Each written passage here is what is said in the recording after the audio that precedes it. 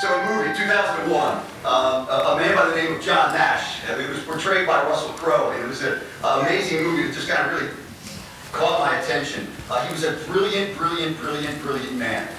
He was in mathematics and in calculus and in physics and in economics. And in this movie called A Beautiful Mind, and this man had a beautiful mind. In this movie, the director, Ron Howard, did something really different.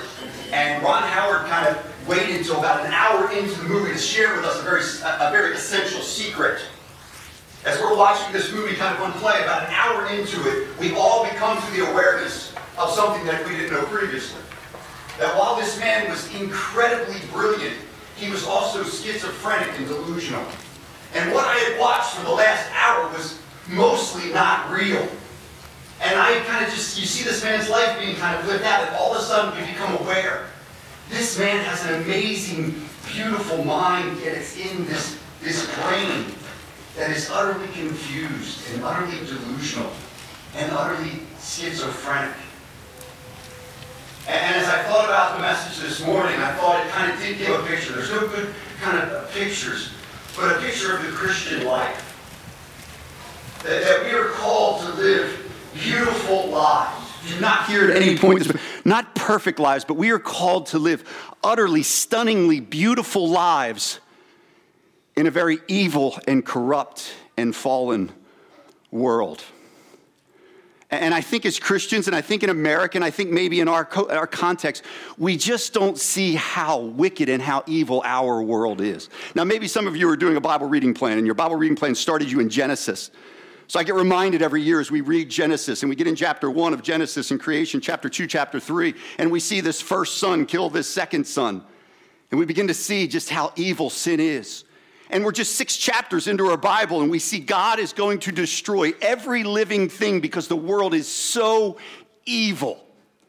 And God does destroy every living thing except those in the ark, because the world is so evil. If there is a verse that just captures the Old Testament, yes, God's faithfulness, God's faithfulness, God's faithfulness, God's faithfulness.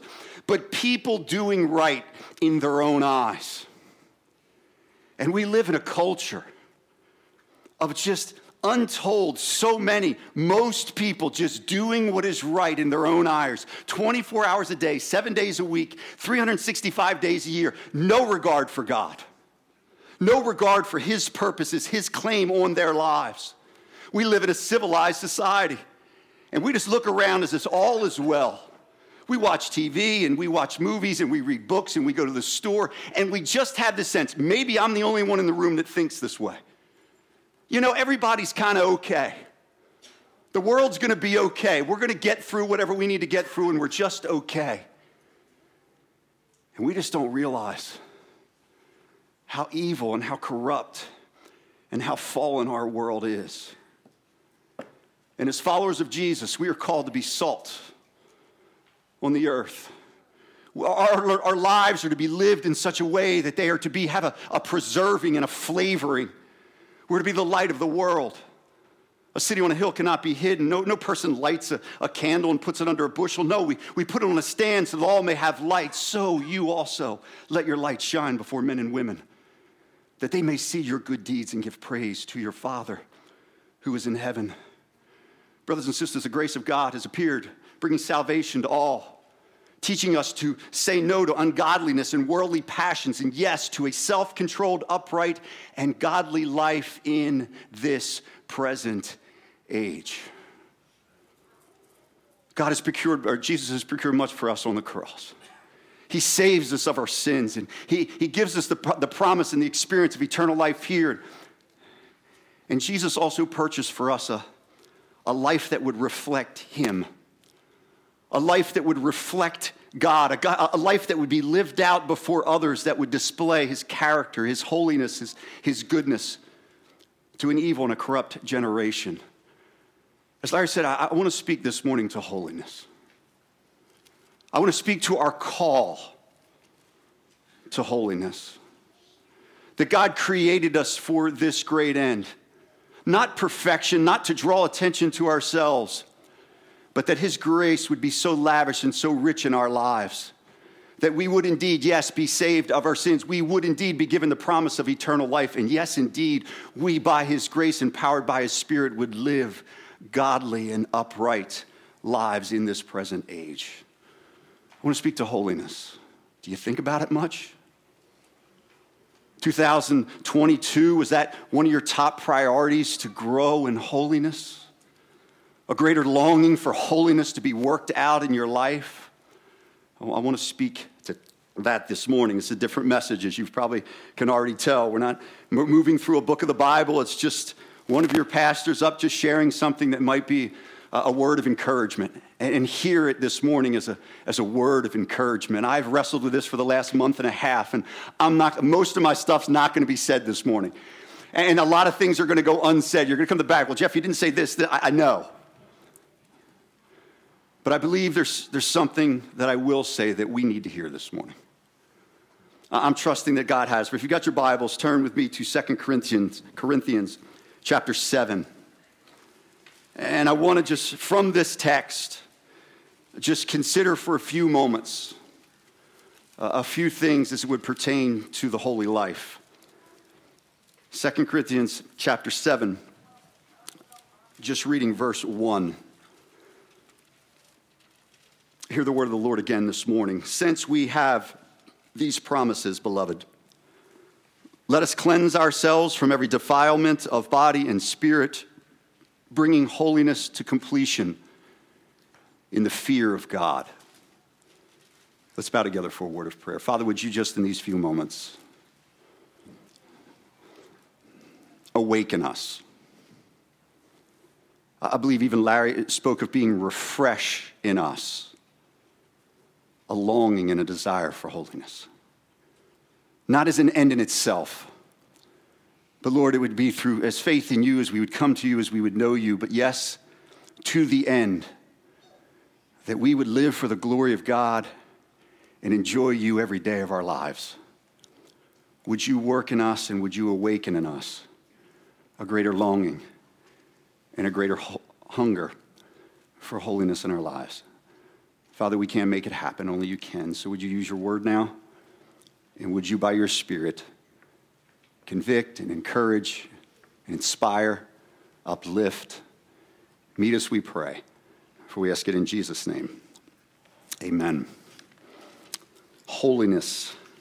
Let me begin by defining. I brought just a few friends up here with me this morning. Men, we're doing a study by J.C. Ryle. This is what kind of started this, by J.C. Ryle, just a book called Holiness. We're meeting on the first Saturday of the month. We're still early in the book. Men, if you still want to join us, you can get a book. See Larry.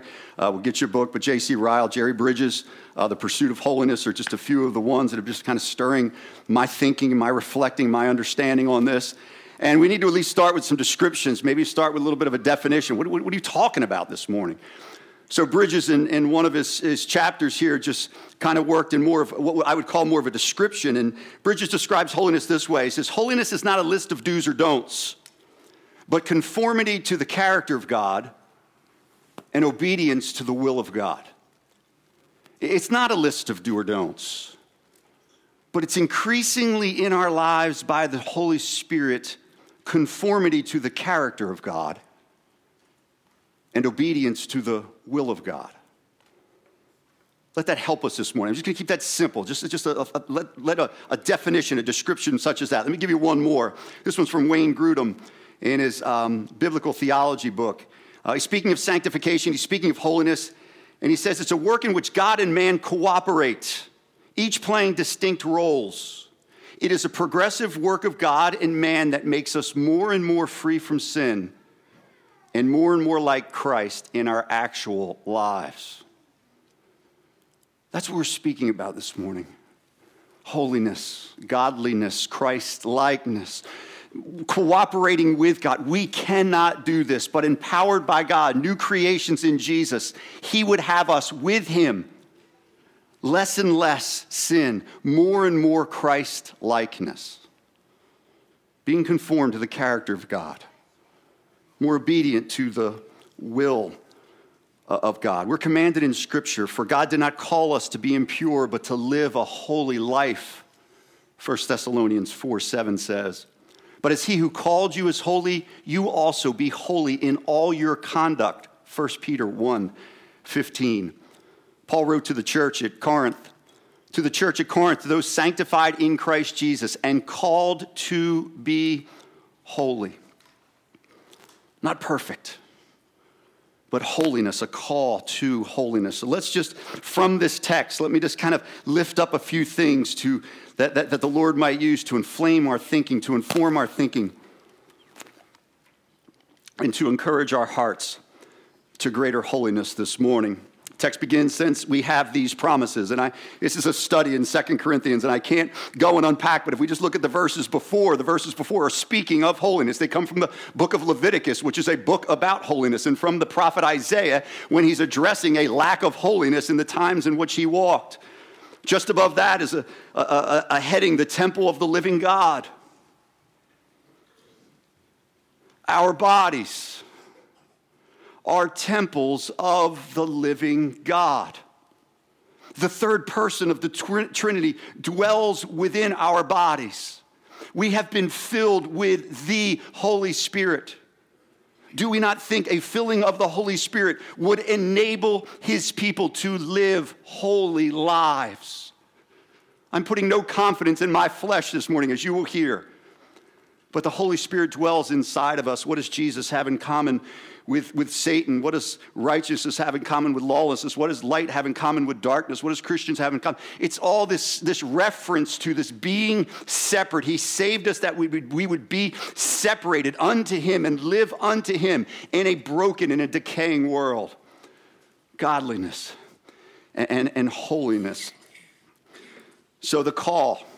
We have these promises. We're dearly loved of God. What is the call to us this morning? Let us cleanse ourselves from every defilement of body and spirit. Let us. This is a call for you, and this is a call for me. Let us cleanse ourselves from every defilement of body and of spirit. So we speak of cleanse ourselves. Why? How can I even begin to cleanse myself? I can't, Jeff. I can't cleanse myself. You can't. You're right. I can't cleanse myself. So what is he calling me to do here? Well, he's calling me to deal with my sin. That's the calling, that we are called to deal with our sin. Christ has definitively dealt with our sin, and we've placed our faith in Christ, and Christ has done something. I can't get into all that today, but we are called, you and I, to cleanse ourselves from all defilement of body and spirit. What does that mean? Well, it means we confess our sins. We bring our sins to God. It means we understand the place that sin still has in our life. Now, let me step back, and I can't unpack all this. And one of the things that maybe will help us most in the thought process is we really need to consider how God thinks about sin. And I don't think that's something that's front burner for us. We kind of see it as unfortunate. We kind of see it as we see sin, and we kind of just get into this culture, and things are just okay. God hates sin. There are 6 things the Lord hates. There are 7 that are detestable to him. They're God's words. He hates sin. It is detestable. I will say, even in the believers' lives, God hates my sin. He is a holy God, an utterly holy God.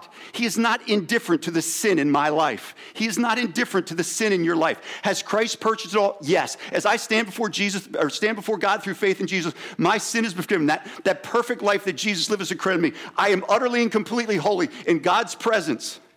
That's in God's presence. But as I live out this life, there is a hatred. And I believe as we would grow in hatred, we would start seeing things as God sees things. Do you hate your sin?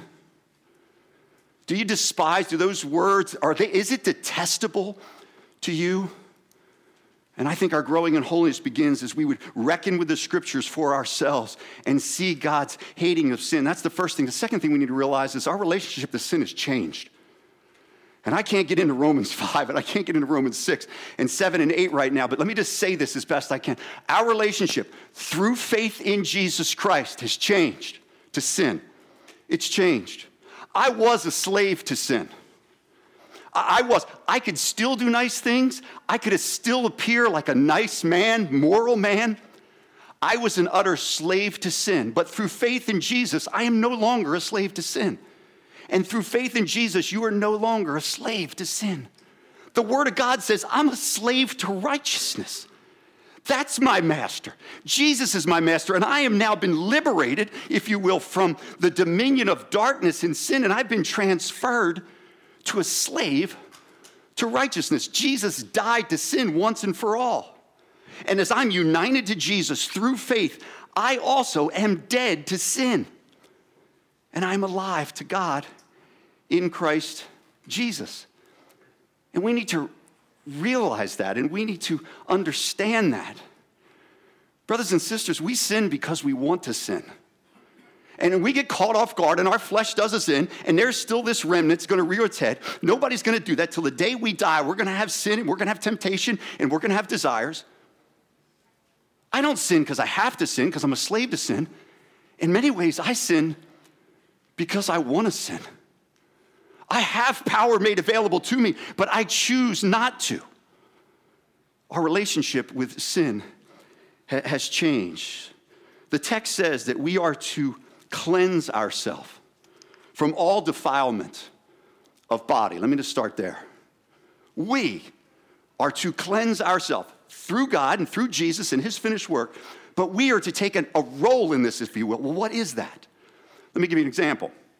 This past week, I'm home at lunch, and I got my little sandwich set, and I got my little potato chip set, and I'm ready to enjoy lunch, right? I go to the refrigerator, open the refrigerator door, and there's no iced tea, all right? And there's a little spit of lemonade sitting there, and then there's always water. I hate water, all right? And so I'm sitting in my house, and I got my little sandwich set, and you would not believe what I did. I put on a jacket, and I went out into one of the coldest days of the year so far, walked down my steps, I got into a cold car, I drove a mile to the Pittman convenience store. You're laughing, all right? I drove to the Pittman convenience store. I walked to the back thing, opened up a shelf, I bought a 1-liter bottle of Mountain Dew. I did. 1 liter bottle of Mountain Dew. I went to the cash register, I paid $2.64 for 1 liter of Mountain Dew. I drove home, got back to my table, I poured myself a glass of Mountain Dew. And it hit me. All right? I know some of you just think drinking Mountain Dew is sin itself. All right? Listen, I'm free in Jesus. I'm free in Jesus. Stay with me. I'm free in Jesus to drink Mountain Dew, and so are you. Listen, it hit me. All right? I just took 15 minutes of my life to pursue something my flesh wanted. I realized in that moment, God made it crystal clear to me in that moment that yes, we are free. What does Galatians 5:13 says? You, my brothers, were called to be free. I am absolutely and utterly free in Jesus, but do not use your freedom to indulge the sinful nature. Rather, serve one another in love. And it was convicted. It's not for you. This was a word for me that God revealed to me. I used my freedom to indulge my sinful nature, and I do it every day. I want, and I want, and I want, and I want. He has met every single need in my life. And what do? I use my freedom to want whatever I can get. In my flesh, we set temptation in front of us. I had to confess with the brothers on Thursday night. We were just sharing a time of confession in areas of struggle, and I just said self-control. Fruit of the Spirit, love, joy, peace, patience, kindness, goodness, faithfulness. We don't even think about it. A fruit of the Spirit is self-control. A fruit of the Spirit is you say no to all your fleshly desires. And I used my freedom to indulge my sinful nature. It's perfectly fine to go get a cup of coffee. It's perfectly fine to. But when we just continue to, I want, and we continue to feed, what happens? Emotionally, we just shrivel. Spiritually, we just shrivel. We wonder why God feels so distant. We sit and feed our flesh all day long. And we wonder why spiritually we feel like we're barely alive. He's saying, cleanse yourself of all defilement of body. For me, that was a defilement of body. I would have done my body and my soul a whole lot better by pouring myself a cold glass of water, and I didn't. I went to great lengths to get what I wanted. And we don't have to go to great lengths. All I have to do is hit a button, and I'll have what I want at my doorstep tomorrow. We live and we parade it in front of us. Temptation, temptation, temptation. And we don't think the remnant of flesh isn't going to desire those things, and we're not going to find ourselves in America acting on those things. For me, that was sin. For me, I needed to confess that sin. That was not self-control. We're to live self-controlled, upright, and godly lives now. Right now, in this present age. That's defilement of body. I could go on and on. Defilement of spirit. I can be talking with one of you. I'll just stay with me. I could be talking with one of you after the service. Brother in Christ, sister in Christ, loved of Jesus. I love you. I care about you. In an instant, we could be having a conversation. And you will say something that I disagree with. And immediately, I will take the higher ground. I don't even think about it sometimes. I immediately am on the higher ground and I'm looking down at you because I'm right and you're wrong. And I can start to kind of work some things in my mind. And I got this big old log in my eye. And I'm looking down on you with your little, and I'm about to do some surgery on that little speck that's in your eye. In just an instant, I can have the most critical spirit. And I can set judgment between me and another person just because we disagree and just because I immediately think I'm right. I can look at a brother and sister created in the image of God, redeemed through the shed blood of Jesus, and all of a sudden, I've got a critical spirit towards you. I'm judging you. And in that moment, God shows me, man, what pride is still in there? What kind of self-righteousness still resides in me? I ask you, brother and sister, what do you do in those moments? Do we just keep the truck moving down to things? Do we just kind of keep going on with life? Is it just some unfortunate thing? The Word of God says, cleanse yourself of every defilement of body and of spirit. We make war. Let me talk about that for a minute. Let's go to a familiar portion of Scripture. I just put 2 little scenarios in my life. I got plenty of them. Speak to me afterwards. All right? I don't say that to my whatever. I'll share that to God's glory. All right? What do? We confess our sin. That's what we do. What does 1 John 1:9 say? If we confess our sins, He is faithful and just to forgive us our sins and cleanse us. Let's just start. If. I have to open my mouth.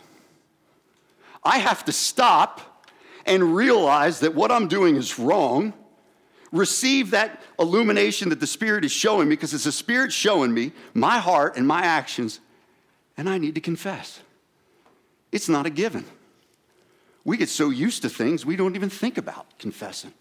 I'll get to it later. We don't. Confess. If we confess our sins, let me talk to you for a minute about confession. When we're talking about confession, I'm talking about owning it. We're talking about owning what you just did, owning what you just said. The Holy Spirit shines light on it. You kind of know it, and we just kind of numbed ourselves, and we just keep on going. Wait a minute. Lord, that was wrong.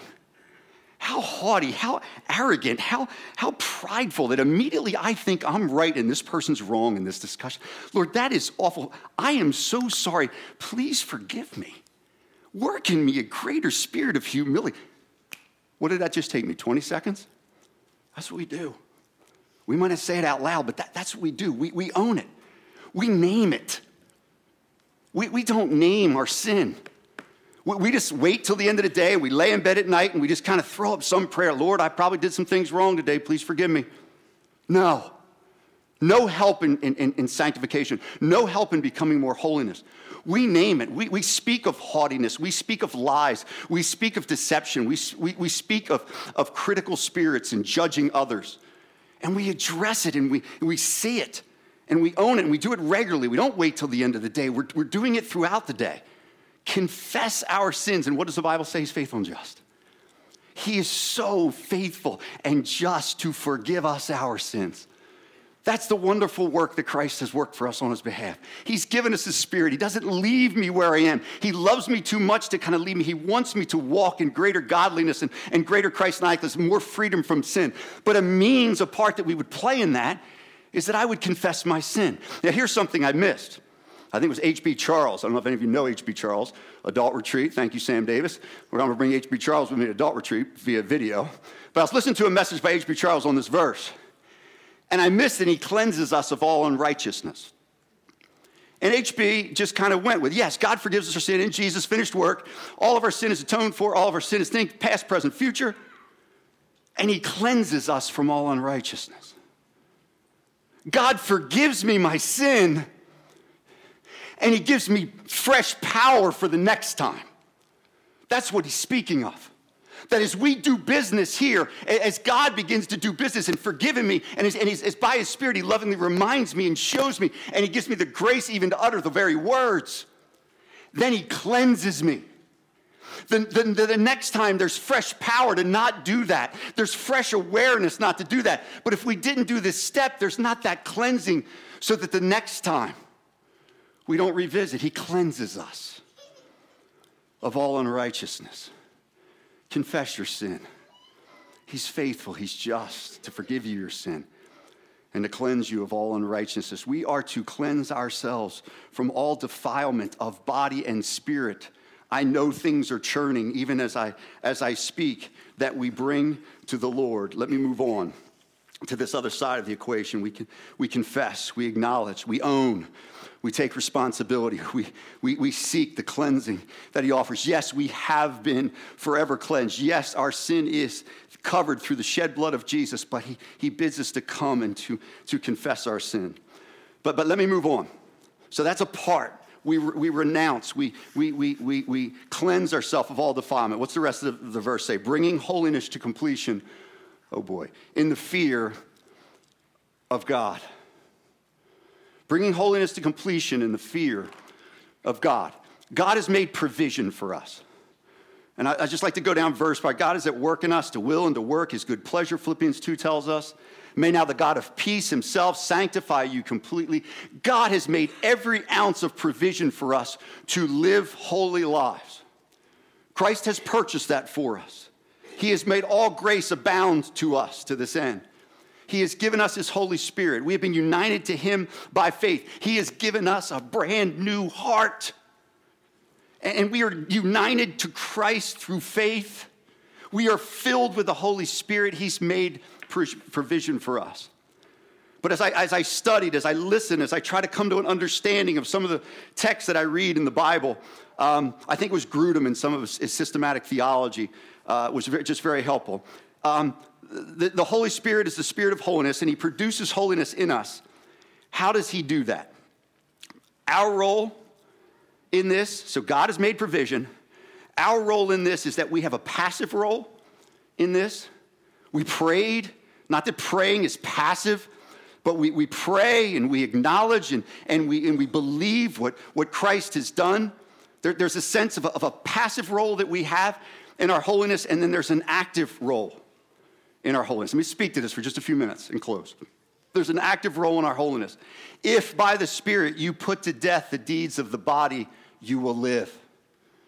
If by the Spirit you put to death, he's not asking the Holy Spirit to put it to death. He's asking you, by the Spirit, to put to death the deeds of the body. Work out your salvation with fear and trembling. Hebrews 12, strive, for without holiness no one will see the Lord. 2 Peter 1:5 says we are called to make every effort to grow in the character traits that accord with godliness. Bring holiness to completion in the fear of the Lord. It's not a list of do's or don'ts. It's conformity to the character of God in its obedience to the will of God. And let me just list for you just a few things. As we studied as men the last time we met on Saturday, chapter 3 in this book, with some of the practical aspects of holiness. Let me just lift up a few things for your consideration this morning. First thing I would say, we confess all known sin. Ryle says this, we confess all known sin and we obey all known commandments. We obey all known commandments. Can you even for a moment imagine that Jesus would call you to do something that is not absolutely and perfectly for your good? and for his glory. Do you think Jesus would ask me to do something that would be harmful for me? No. For Jesus, it was his food to do the will of his Father.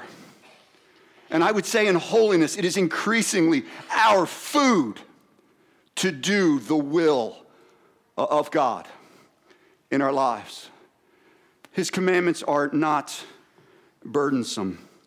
And I believe God reveals his will for us as we would walk in greater obedience to his commandments. I just happened to be in Ephesians chapter 4.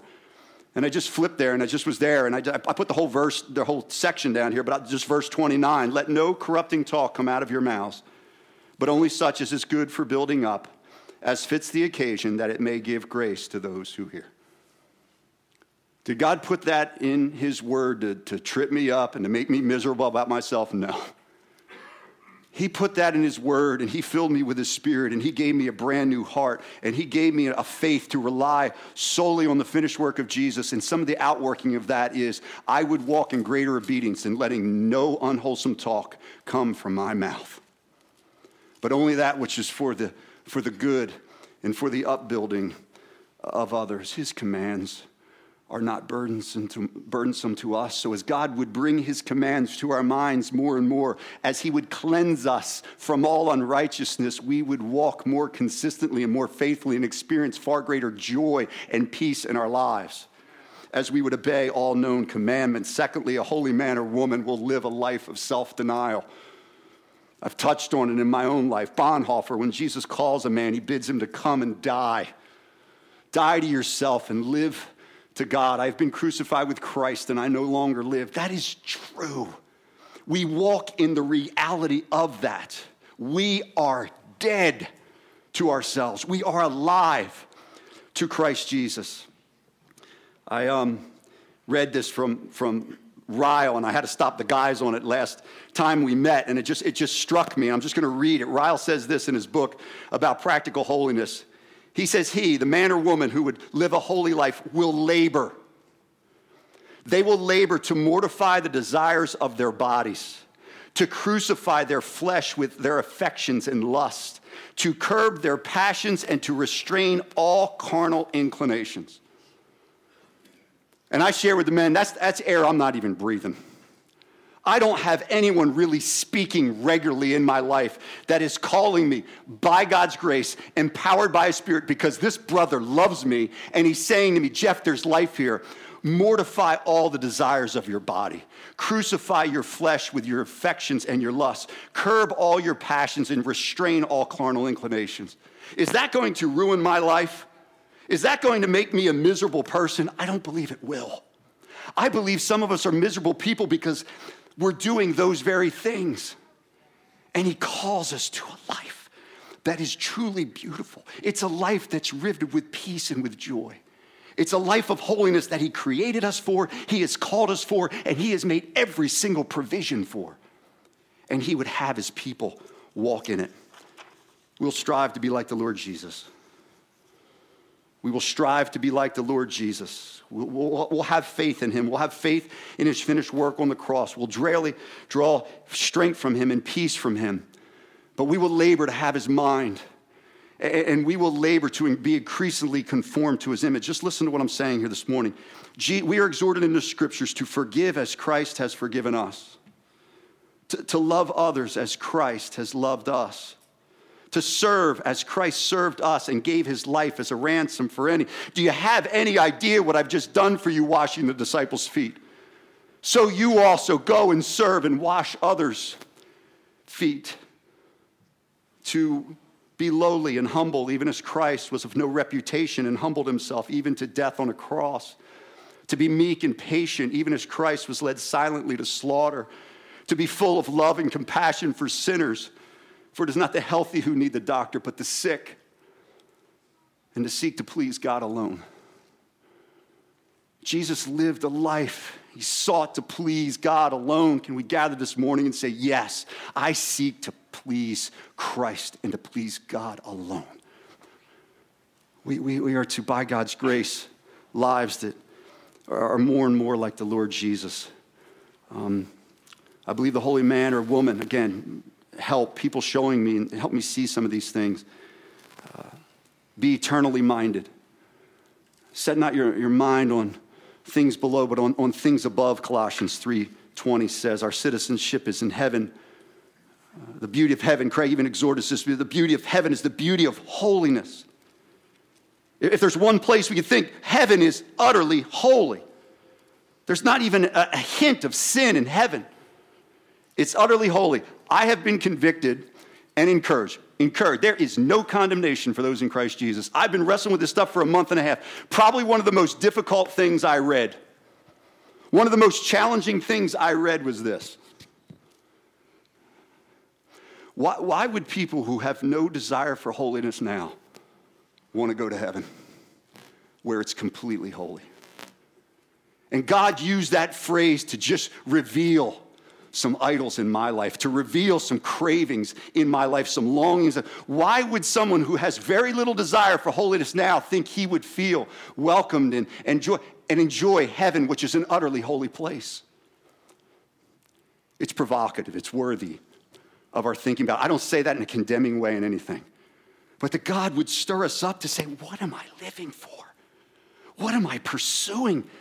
I'm giving myself to something. We're all giving ourselves to something. We're going to fill 24 hours, sleep for a few, but we're going to fill it with something. Is it by the grace of God that we would be pursuing? One last one, because it's in the text, and I'll close.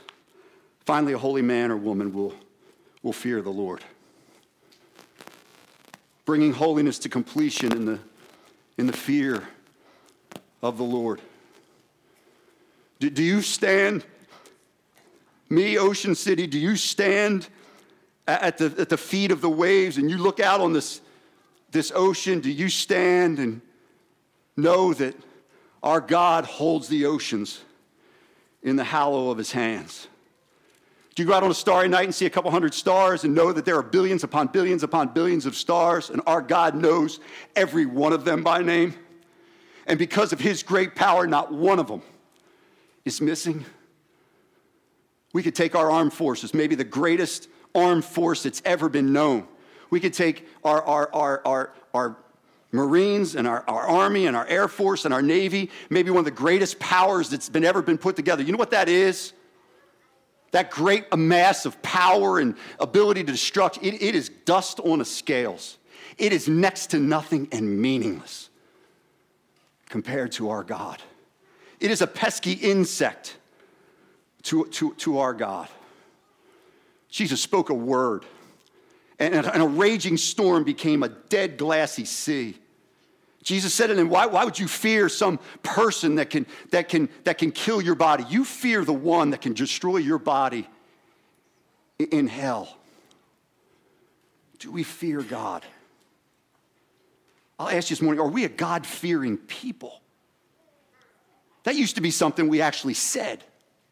There was such a presence. There was such a way that a person would carry themselves. There was such a God-centered thinking and a God-centered living and a Christ-exalting nature that as this person walked and moved and lived out their lives, there was such a sense of them. Unbelieving people would say, that's a God-fearing man. Are we people that fear the Lord? And he set so much beauty, just what we sang our first three songs. Oh, that we would. We are declaring, with increasing awareness, that we would not be people-pleasing, people-fearing people, but that indeed, by God's grace, we would be God-fearing, perfecting, bringing holiness in the fear of God. It's a beautiful life. It's a stunningly beautiful life. God has made every bit of provision. I am not asking anybody to pull up any bootstraps and let's go harder at this Christian life. I'm not saying any of that. I'm saying start where we started. Confess your sin. But I want to tell you first and foremost, it is beautiful. It's God's intention for all of us, and we will all fall short. There's going to be a remnant of flesh to the day or die. We're going to battle. I believe even the Apostle Paul, who lived a very righteous life, the more light that was shown in Paul's life, the more Paul said, you know what, I'm just so screwed up. We do. But God works in us greater works of righteousness for his glory. It is a beautiful life. It's a joyful life. It's a peaceful life. It's a God-honoring life. And my exhortation for us this morning would be this. Do you have someone? Larry hinted at it in the prayer. Does anyone else in the world know even an nth of your sin? Do you have relationship, brothers with another brother? I want to say no husbands and wives. Do we have brothers? The first thing I would encourage, do you have another person that you can share your struggles with that really knows your stuff? That you could sit and pull the door closed and say, I got to share something with you, and this is going to be really hard to hear. First of all, if you get that feeling, listen, we're all there. We're all struggling. And you pull that door and you begin to share and you begin to confess some of your sin. If there's one walk away from this message, I cannot plead with you enough. We can sit and have our safe little Bible studies all you want, and they're good. Our safe little book studies all you want. At some point, we cannot close ourselves off in a closet, turn our back, shut the door, and turn the lights off and think we're going to do business with God and the Christian life and do business with our sin. At some point, I can't even see my stuff. Somebody's got to tell me and articulate it for me. Well, Jeff, that's not even your problem. Your problem is this. I didn't even see it. Thank you. Do we have anybody? Are we cultivating relationships where we feel that we can begin to share? I want brother to brother, sister to sister, that we would have those kinds of relationships, Mike Marcus. I believe the end will be greater holiness. Get it out in the light. I've held sin and kept it in the dark, and I've had to go and confess some ugly sin to brothers before. It's one of the hardest things I've ever had to do, and it's one of the greatest things I've ever done. Get your sin out in the light. Let somebody know what it is so they can truly care for your soul, and we can just stop playing games sometimes of just kind of this cultural Christianity we've adopted. And for the first time, somebody gets real in a meeting. Man, God was in that. God really seemed present in that. Yes, cleanse yourself of all defilement. Do you have someone that you can share this journey with? I just want to close in a prayer of confession. We did not do a prayer of confession today, and I believe maybe the most appropriate response. I don't know where you are. I really, really do hope. I've been dealing with this for a month and a half. I just want to put something on the table. I hope there's nothing said that you receive in any kind of a condemning way. I have got so much of my own stuff that I've been processing and dealing with. But I pray something has been said this morning that God would use to quicken in you, God would use to awaken in you, God would reveal to you an area of neglect, an area of just I want. Lord Jesus, you have met every single need. Forgive me for all of my I wants. I just want to pray with you. I want to pray for you as we close this morning. But that, again, it's not an end of an end.